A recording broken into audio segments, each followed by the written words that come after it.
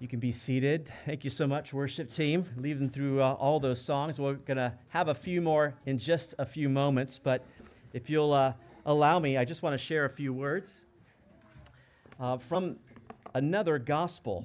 We've sung a lot of Christmas carols today. We've got more to go, and as you can see, they all have to do with the biblical account of Jesus' birth.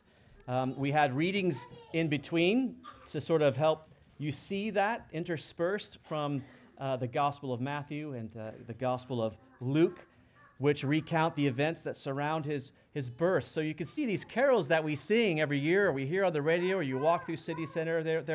They're songs that originate in Scripture. And we're very familiar with most of the events that we sung about.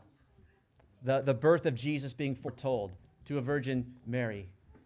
Jesus being born in just a manger with animals around him. The angels appearing to the shepherds, the visit of the shepherds to Jesus and to Mary and Joseph, the appearance of the star of wonder, and leading the wise men to come to Jesus and to bring their gifts. And for many people, let's just be honest, those are interesting things. You know, there's some extraordinary things, but they're interesting. And at the heart of it is a sweet, maybe heartwarming story. And so people are, you know, they're fine to hear those things. And once Christmas sort of kind of passes, the birth of Jesus sort of passes with the event, with Christmas. So it's not really thought about. People don't really think about Jesus really beyond Christmas. And so my fear sometimes that this just becomes a tradition for people. Like, okay, we'll just sing about this Jesus during Christmas, and then, but really, who is Jesus? And I really want to share a little bit, if I can, to help you see maybe who he is, to give you a greater perspective. Because at Christmas time, we see Jesus in this little manger. We see him as a baby, and really not much more than that. But if you notice some of the songs that we were singing, they sing about Jesus being Lord. Joy to the world, the Lord is come. Jesus, Lord at thy birth. So I want to help you see just a little bit about Jesus, if I could today, from a different gospel, from the Gospel of John. So if you have a Bible, feel free to turn in there. It's the fourth book of the New Testament. So you have Matthew, Mark, Luke, and then John. And the interesting thing about John is that he goes in a completely different direction than the other Gospels. He doesn't give us a genealogy at the beginning. He doesn't give us a narrative of the birth of Jesus. He doesn't even cover the early years of Jesus' childhood, but he still tells the Christmas story, but in an entirely different way, with a different perspective. And to do it, he takes us further back. Well, I'll say way back. He takes us to eternity past, before the universe began, before it existed, before time began. And so here in the Gospel of John, John goes way back before time to introduce to us who Jesus is. So if you're there with me, I'll just read here from the very first verse. And it says this: "In the beginning was the Word, and the Word was with God, and the Word was God." And when you hear those words, "in the beginning," it should take your mind back to other words in the beginning from Genesis. You go back to Genesis and you hear those words, "In the beginning, God created the heavens and the earth." And it so might seem like John is maybe going to sort of retell that. He's going to retell about the creation of the universe. But it soon becomes apparent that he's not going to do that. He's actually describing something that was even before that, before creation. In the beginning, he says, was the Word. And so you have to ask yourself, well, who or what is this Word? Well, he tells us three things here. In the beginning was the Word. So the Word existed in the beginning. The Word was with God. So the Word actually existed and had fellowship with God. And the Word was God. Now that's really interesting. That kind of seems confusing. How could the Word be both with God and also God? Well, verse 2 gives us another clue. Verse 2 says, "He was in the beginning with God." John now personifies this word. He says that's a he. It's not a what, it's a who.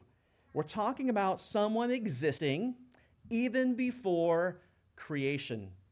This someone was with God in the beginning, and this someone was God. Well, who is this someone? Well, we don't have time today. John tries to hold that off a bit to build suspense, and then the big reveal comes in verse 14. So for the sake of time, just skip down to verse 14.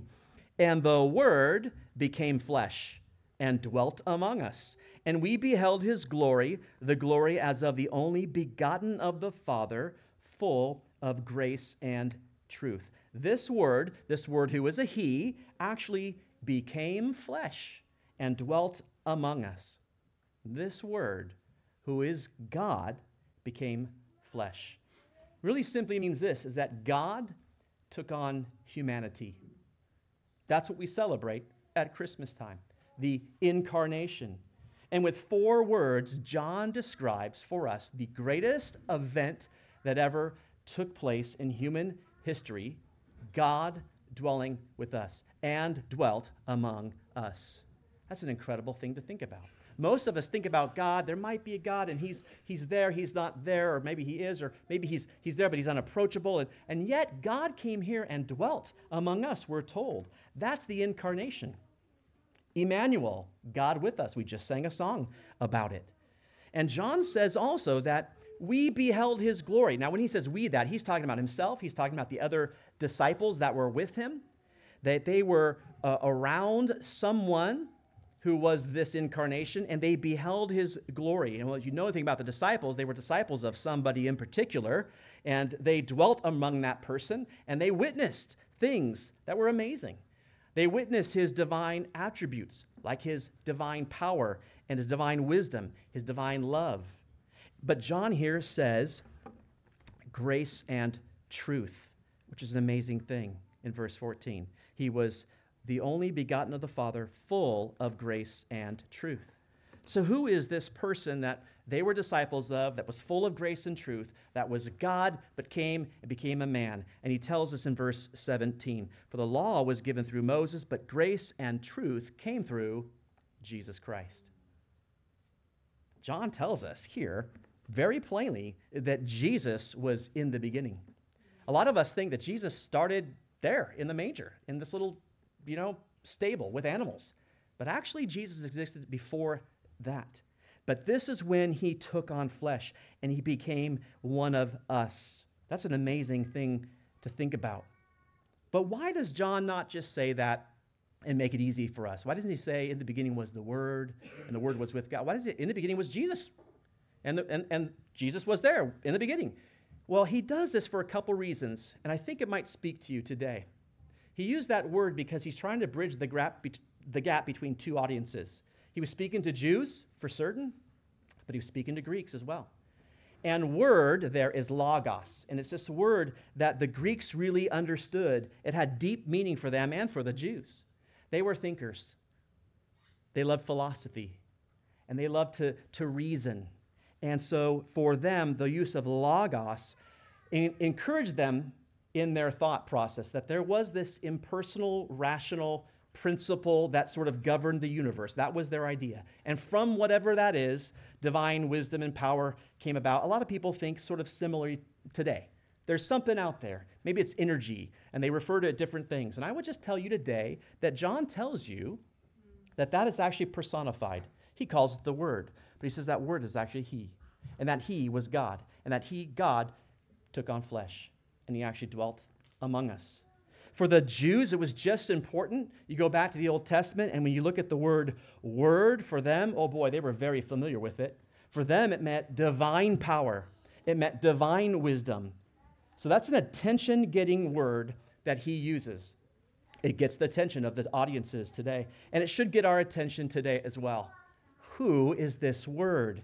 I want to show you just 3 things today that John says about this Word. The first is that he is our Lord. We sang about him several times, about being our Lord. And verse 3 tells us this: all things were made through him, and without him nothing was made that was made. Maybe you've never thought about Jesus as the creator, but that's what John tells us. That everything that has been made was actually made through him. The Jews certainly understood that. Psalm 33:6 tells us, by the word of the Lord the heavens were made, and all the hosts of them by the breath of his mouth. Just boom, let there be light, and there was light. Jesus, who pre-existed as the Word, he is the one who was not made, but he made everything else. That's a mind-blowing thought. And that's supported elsewhere in Scripture. Colossians 1:16 says this about him, for by him, speaking of Jesus, all things were created that are in heaven, that are on earth, visible and invisible, whether thrones or dominions or principalities or powers. All things were created through him and for him. When God said those words, let there be light, and there was light, it was Jesus who made it. Incredible. Everything was made through Jesus, we're told there in Colossians, but also everything was made for him. And you know what that means? That means you and I as well. We're actually made for him. That baby in a manger is our creator. And you know what? When I walk through City Center, I got to tell you, I'm never excited to see the manger that they have set up in City Center. Because when I look at that, it communicates something completely different to me. There's this little manger, it's in a box, and it's behind plexiglass, and you can't touch it, but you know what's on the outside there is a money box. So here's Jesus, here's your creator, give us some money. That doesn't communicate anything to me. Probably doesn't communicate anything to anyone else either. Jesus is our creator. And as our creator, he demands our worship. He made us. And he made us for him. He's our Lord.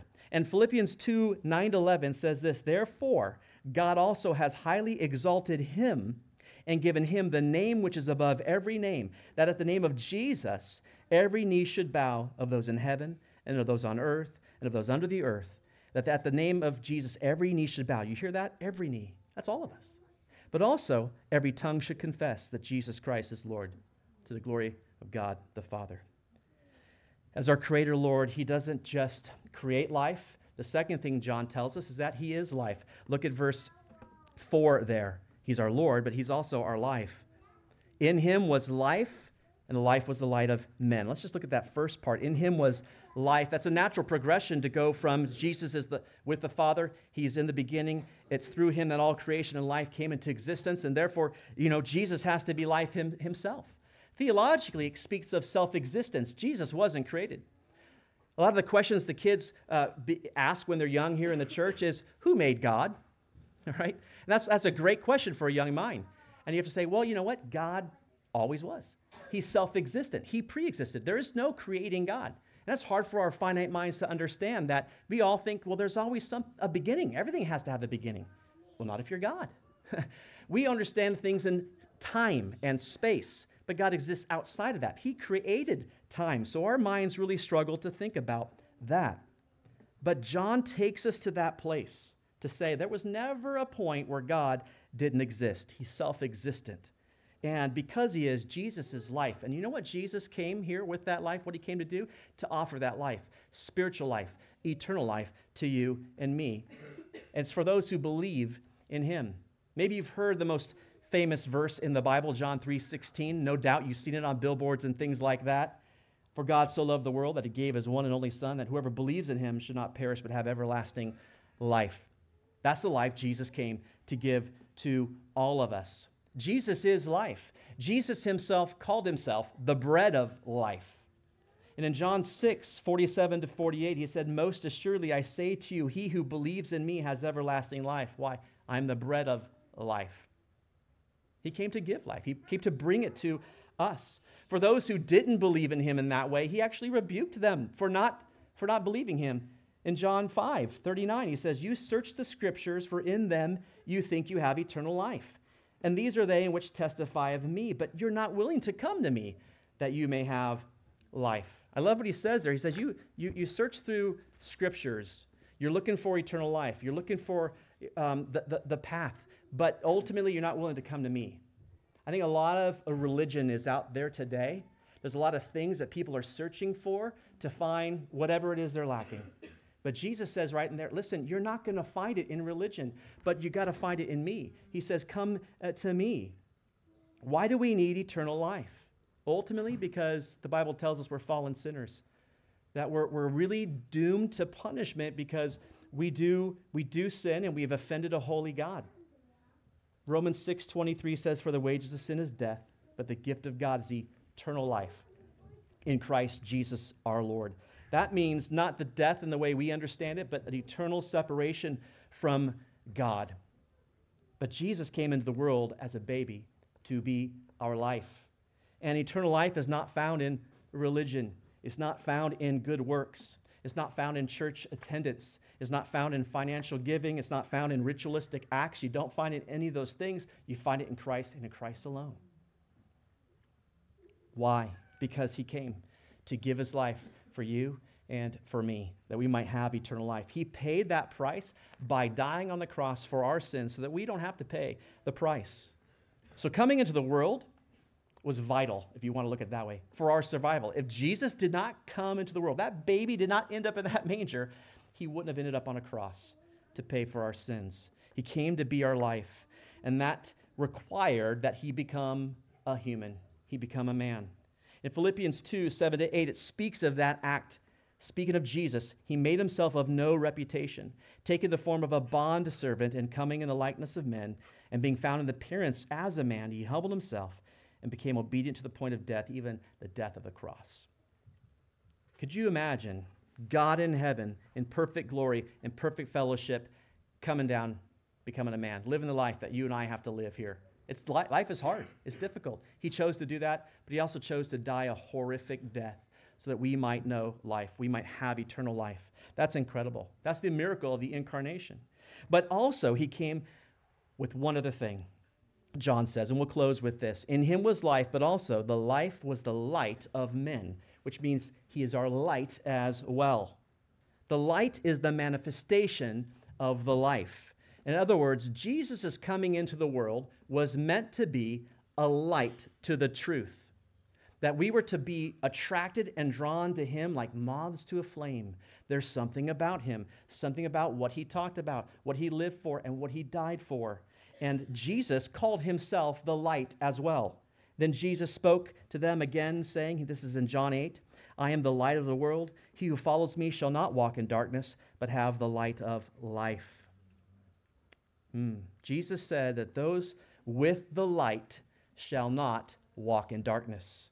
And darkness in Scripture is commonly used to sort of denote death and ignorance and sin, and even separation from God. God's judgment is on those who choose, he says, to walk in darkness rather than light. And you might think today, why would anyone do that? No one chooses to walk in darkness. Well, actually, the Bible says that we do. We choose to do it because we love the dark. John 3:19, Jesus said these words, and this is the condemnation, that the light has come into the world, and men love darkness rather than light because their deeds were evil. Ultimately, you might just think, I'm a good person. I'm not an evil person. But if you ignore the light, if you've rejected the fact that the Creator has come and died for you, he says your deeds are evil. My deeds were evil when I rejected him. But as the light that shines forth the truth of who he is, we're to come to him. The reality is that darkness and sin is enslaving. We're enslaved to it. It captures our desires, and so we become enslaved by those desires. But Jesus came into the world as light, that we would no longer be drawn to those things, but drawn to him, which is John's point in the final verse, which is verse 5. And the light shines in the darkness, and the darkness did not comprehend it. That word comprehend there actually means overcome. Darkness does not overcome light. You don't have a room full of light like we do here, and then all of a sudden darkness just sort of comes in and extinguishes it. But darkness is the absence of light. That's what it is. I'll never forget my dad was a park ranger once, and he would give tours into caverns. And I went on a tour with him to these deep caverns. You go miles under the earth. And once we were all down there, he said, okay, now everyone turn off your lights. And as soon as we turned off our lights, then he pretended to run away. He went, like he took off and left us in the dark. But it was pitch black. I couldn't even see my hand in front of my face. Listen, we walked into the darkness, but we walked in there with light. The minute we took the light away, the darkness was there. But listen, darkness does not overcome light. Light overcomes darkness. A small candle can drive the darkness out of an entire room. And we're going to illustrate that in just a few moments. But Jesus came to be our light, to shine light on the dark and sinful state in which we all live. to show that we need him. We need his saving power to save us from the kingdom of darkness, to draw ourselves to him. He's our Savior. He came to save us. And John 9:5 says, as long as I'm in the world, I am the light of the world. Jesus said that. As long as I'm here, the light's here. And in fact, in John 12, he says, I've come as a light into the world that whoever believes in me should not abide in darkness. Jesus came so that we would not have to abide in darkness. Maybe for you today, you've looked around what's happening in the world. I've heard lots of these comments, and people said, oh, the world's so much darker. The world's so much evil, more evil. Just so much going on. I just have to disagree. I would say, I don't think the world's more evil. I just think there's far less light. And that's so true. So many churches today don't proclaim the truth. So many churches are cold, dead, lifeless, and loveless. And you walk into a room of just nothing. But Jesus, when he said, I'm in this world, and as long as I'm in this world, I'm the light, he didn't stay in this world. He ascended back into heaven. He's with the Father. But he did tell us that as long as we're in the world, we're the light. And in Matthew 5, he said, you are the light of the world. Let your light shine before men, that they may see your good works and glorify your Father in heaven. Isn't it sad that churches aren't a light that are drawing people to Christ? They might draw them to the church for all kinds of reasons and all their different programs. And listen, I hope today that if you leave with anything, that you would have left with the hint of the fact that this is a room full of people who love Jesus. We've been drawn to him, and our lives have been changed by him. Isaiah, just to close with this, he was an Old Testament prophet, and he prophesied about the coming of Jesus one day, and this is how he described salvation. Isaiah 9, the people who walked in darkness have seen a great light. Those who dwelt in the land of the shadow of death, upon them a light has shined. I don't know where some of you have come from today. I don't know what your background is. I don't know what your life story is, and maybe you've had a hard go. I just want to tell you today that you've got a hint of the light. You've got a taste of the light. And I encourage you to pursue that. Jesus has come to be our light, to draw us to him, to see that what he has to offer is everything. We don't just maybe choose to have him in our life. We need him in our life because he is life. We're going to now kind of illustrate this in a great way. We're going to begin to turn off the lights in this room. I'm going to ask whoever's ever close to the back to go out into the hall. You have to go all the way out to the door and hit the hall one. So get your candles in your hand, but we're going to make this place pitch black. I think Jody's going to start to extinguish all these lights up here as well. Because I just want you to see, it's going to get pretty dark in here, so keep your kids with you. That darkness does not overcome light. And what we're going to do is we're going to sit in the moment for a few moments in complete dark. It's not complete dark because there are emergency green lights going on there, but you'll get the idea. And then I'm going to light one single candle. And as I light this candle, I'm going to walk to the front row on the left here. I'm going to light that person's candle, and I'll walk to the front row over here, and I'll light your candle. And as your candle gets lit, I want you to turn to the person next to you. Don't be the one then to dip your candle to light the others because yours is on fire. Let them dip theirs to you. Okay? Make sense? All right? I thought that would be self-explanatory, but I thought I'd mention anyway. But the younger ones, you little kids, you've got little candles, okay? Wait to turn them on until the candle light comes to you. Like if yours is going to be lit, you turn it on at that time, okay? And what we're going to do is we're going to see how the light begins to expand through the room here, all right? We're going to see what that looks like. So we're going to turn as much of it off as we can. I don't know if we can turn that all the way off by blocking it maybe. And then just turn those switches off. Yeah, top, right here. Bottom. There you go. Can you just cover it? All right, that's shutting down. All right. We got one light left to extinguish here. There we go. You got it? It's the bottom one. All right, I'll let you sit down and then.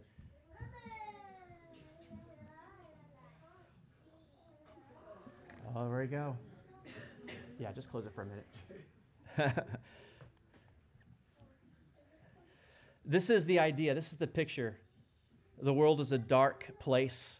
It's full of people who ignore Christ, who don't desire him, have no need for him. But Jesus says, you know what? But I love them. I made them. And so I'm going to come into that world, and I'm going to invade the dark. And so right here, it doesn't look like a lot, but it's enough, isn't it? Because now we begin to see that darkness is being expelled away. And as we do this, we'll just light one at a time, and let's just see how this goes. And I'm going to invite the worship team to come up right now as well, and they're going to sing songs. As this gets brighter, they'll have some light, and they'll be able to sing as we hold our candles. So go ahead and light the next one.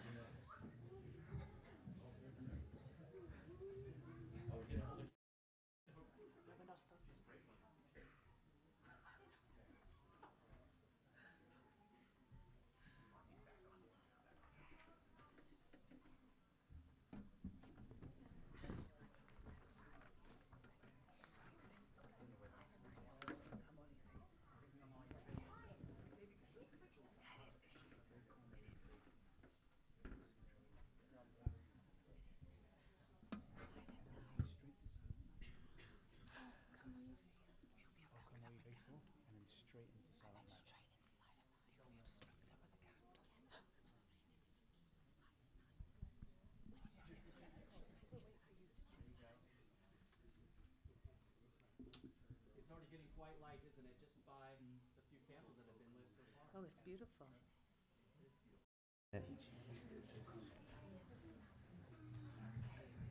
Well done, well done. All right. You guys have enough light to see? All right. Yeah. Then whenever you're ready, go ahead. All right. So as your candles are being lit, we're going to sing a couple of songs while we continue to light.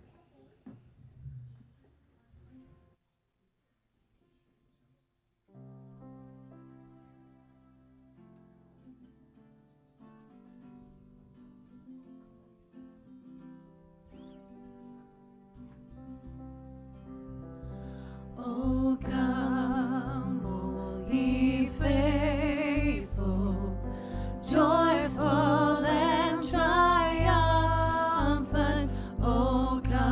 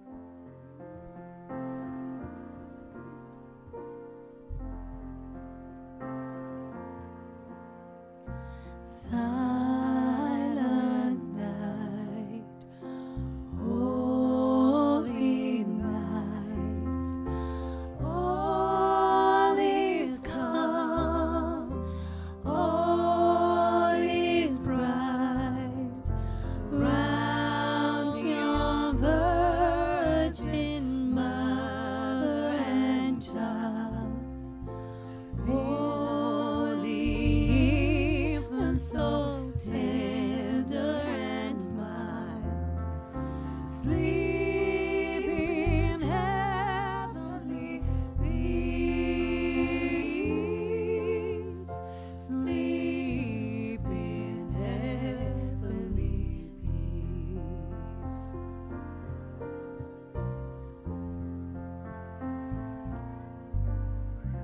Silent night, holy night, shepherds quake at the sight.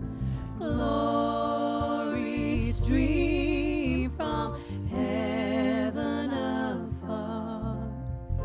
Heavenly hosts sing hallelujah. Christ the Savior is born. Christ the Savior is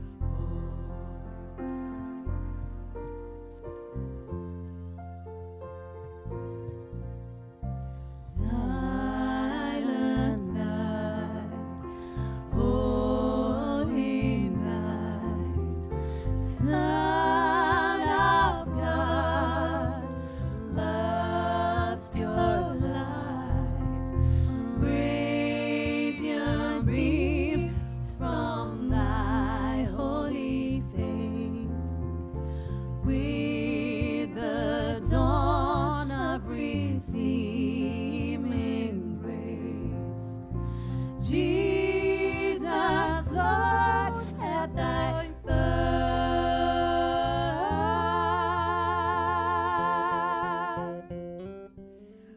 Jesus, Lord, at thy birth.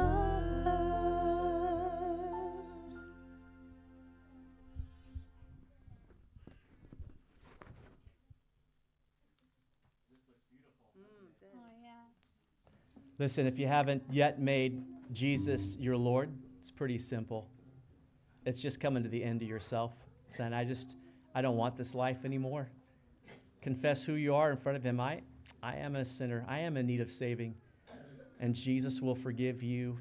He offers eternal life. It's a beautiful thing. And so I just pray, if there's anybody here that hasn't made that decision, you'd like to talk some more about it, I'll be up here. Be happy to pray with you, talk with you. Let me pray, and we'll close our evening. God, thank you so much for this day. We thank you for the opportunity to sing these songs that originate from one miraculous event, the coming of God into this world. God with us. Amazing thing. Oh, Lord, I pray that we would remember that in this busy season when so much else occupies our time, seeks to take our focus. May we remember that we are celebrating the coming of God, the coming of the light into this dark world, and that you truly have given us everything we need: new life, eternal life, forgiveness of sins, abundant life. We love you and we praise you. May you always be glorified. May you not be just Lord at your birth, but Lord in our hearts for all time. We pray in Jesus' name. Amen.